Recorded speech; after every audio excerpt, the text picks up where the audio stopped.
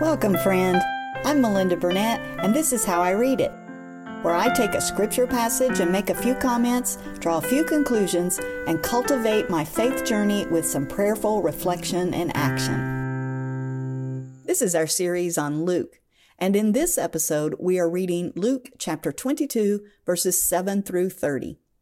In this passage, Jesus sent a few disciples ahead to get the Passover meal prepared. He even told them they would see a man with a jar as they entered the city to know which house to go to. That's exactly how they found things. At that Passover meal, Jesus told them he would not drink wine again until everything was fulfilled in God's kingdom. This is the scene that we commonly think of as the Final Supper or the Last Supper, where Jesus shared bread and wine with the disciples. Then he announced that one of them was going to be the betrayer, and they began to question who.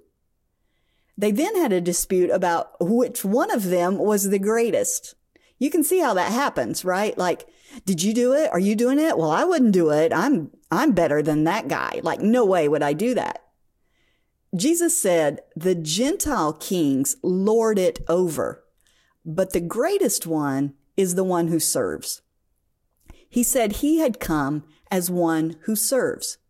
And then he reminded them that God's kingdom was for them. Who is this man? He sees the future and he sees human hearts.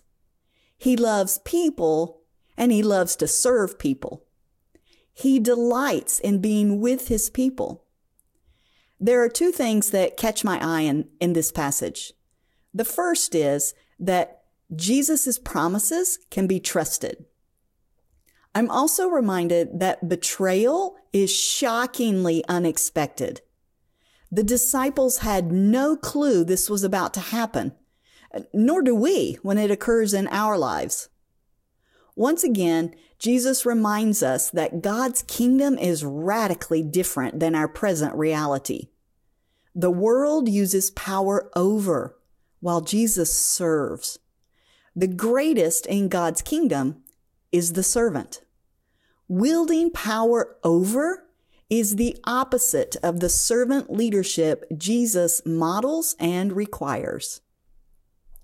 How can I lead by serving others? And where might I be tempted to wield power over others instead of serving them? Thanks for hanging out with me. This is How I Read It. Music composed and performed by Janet Burleson Wiseman.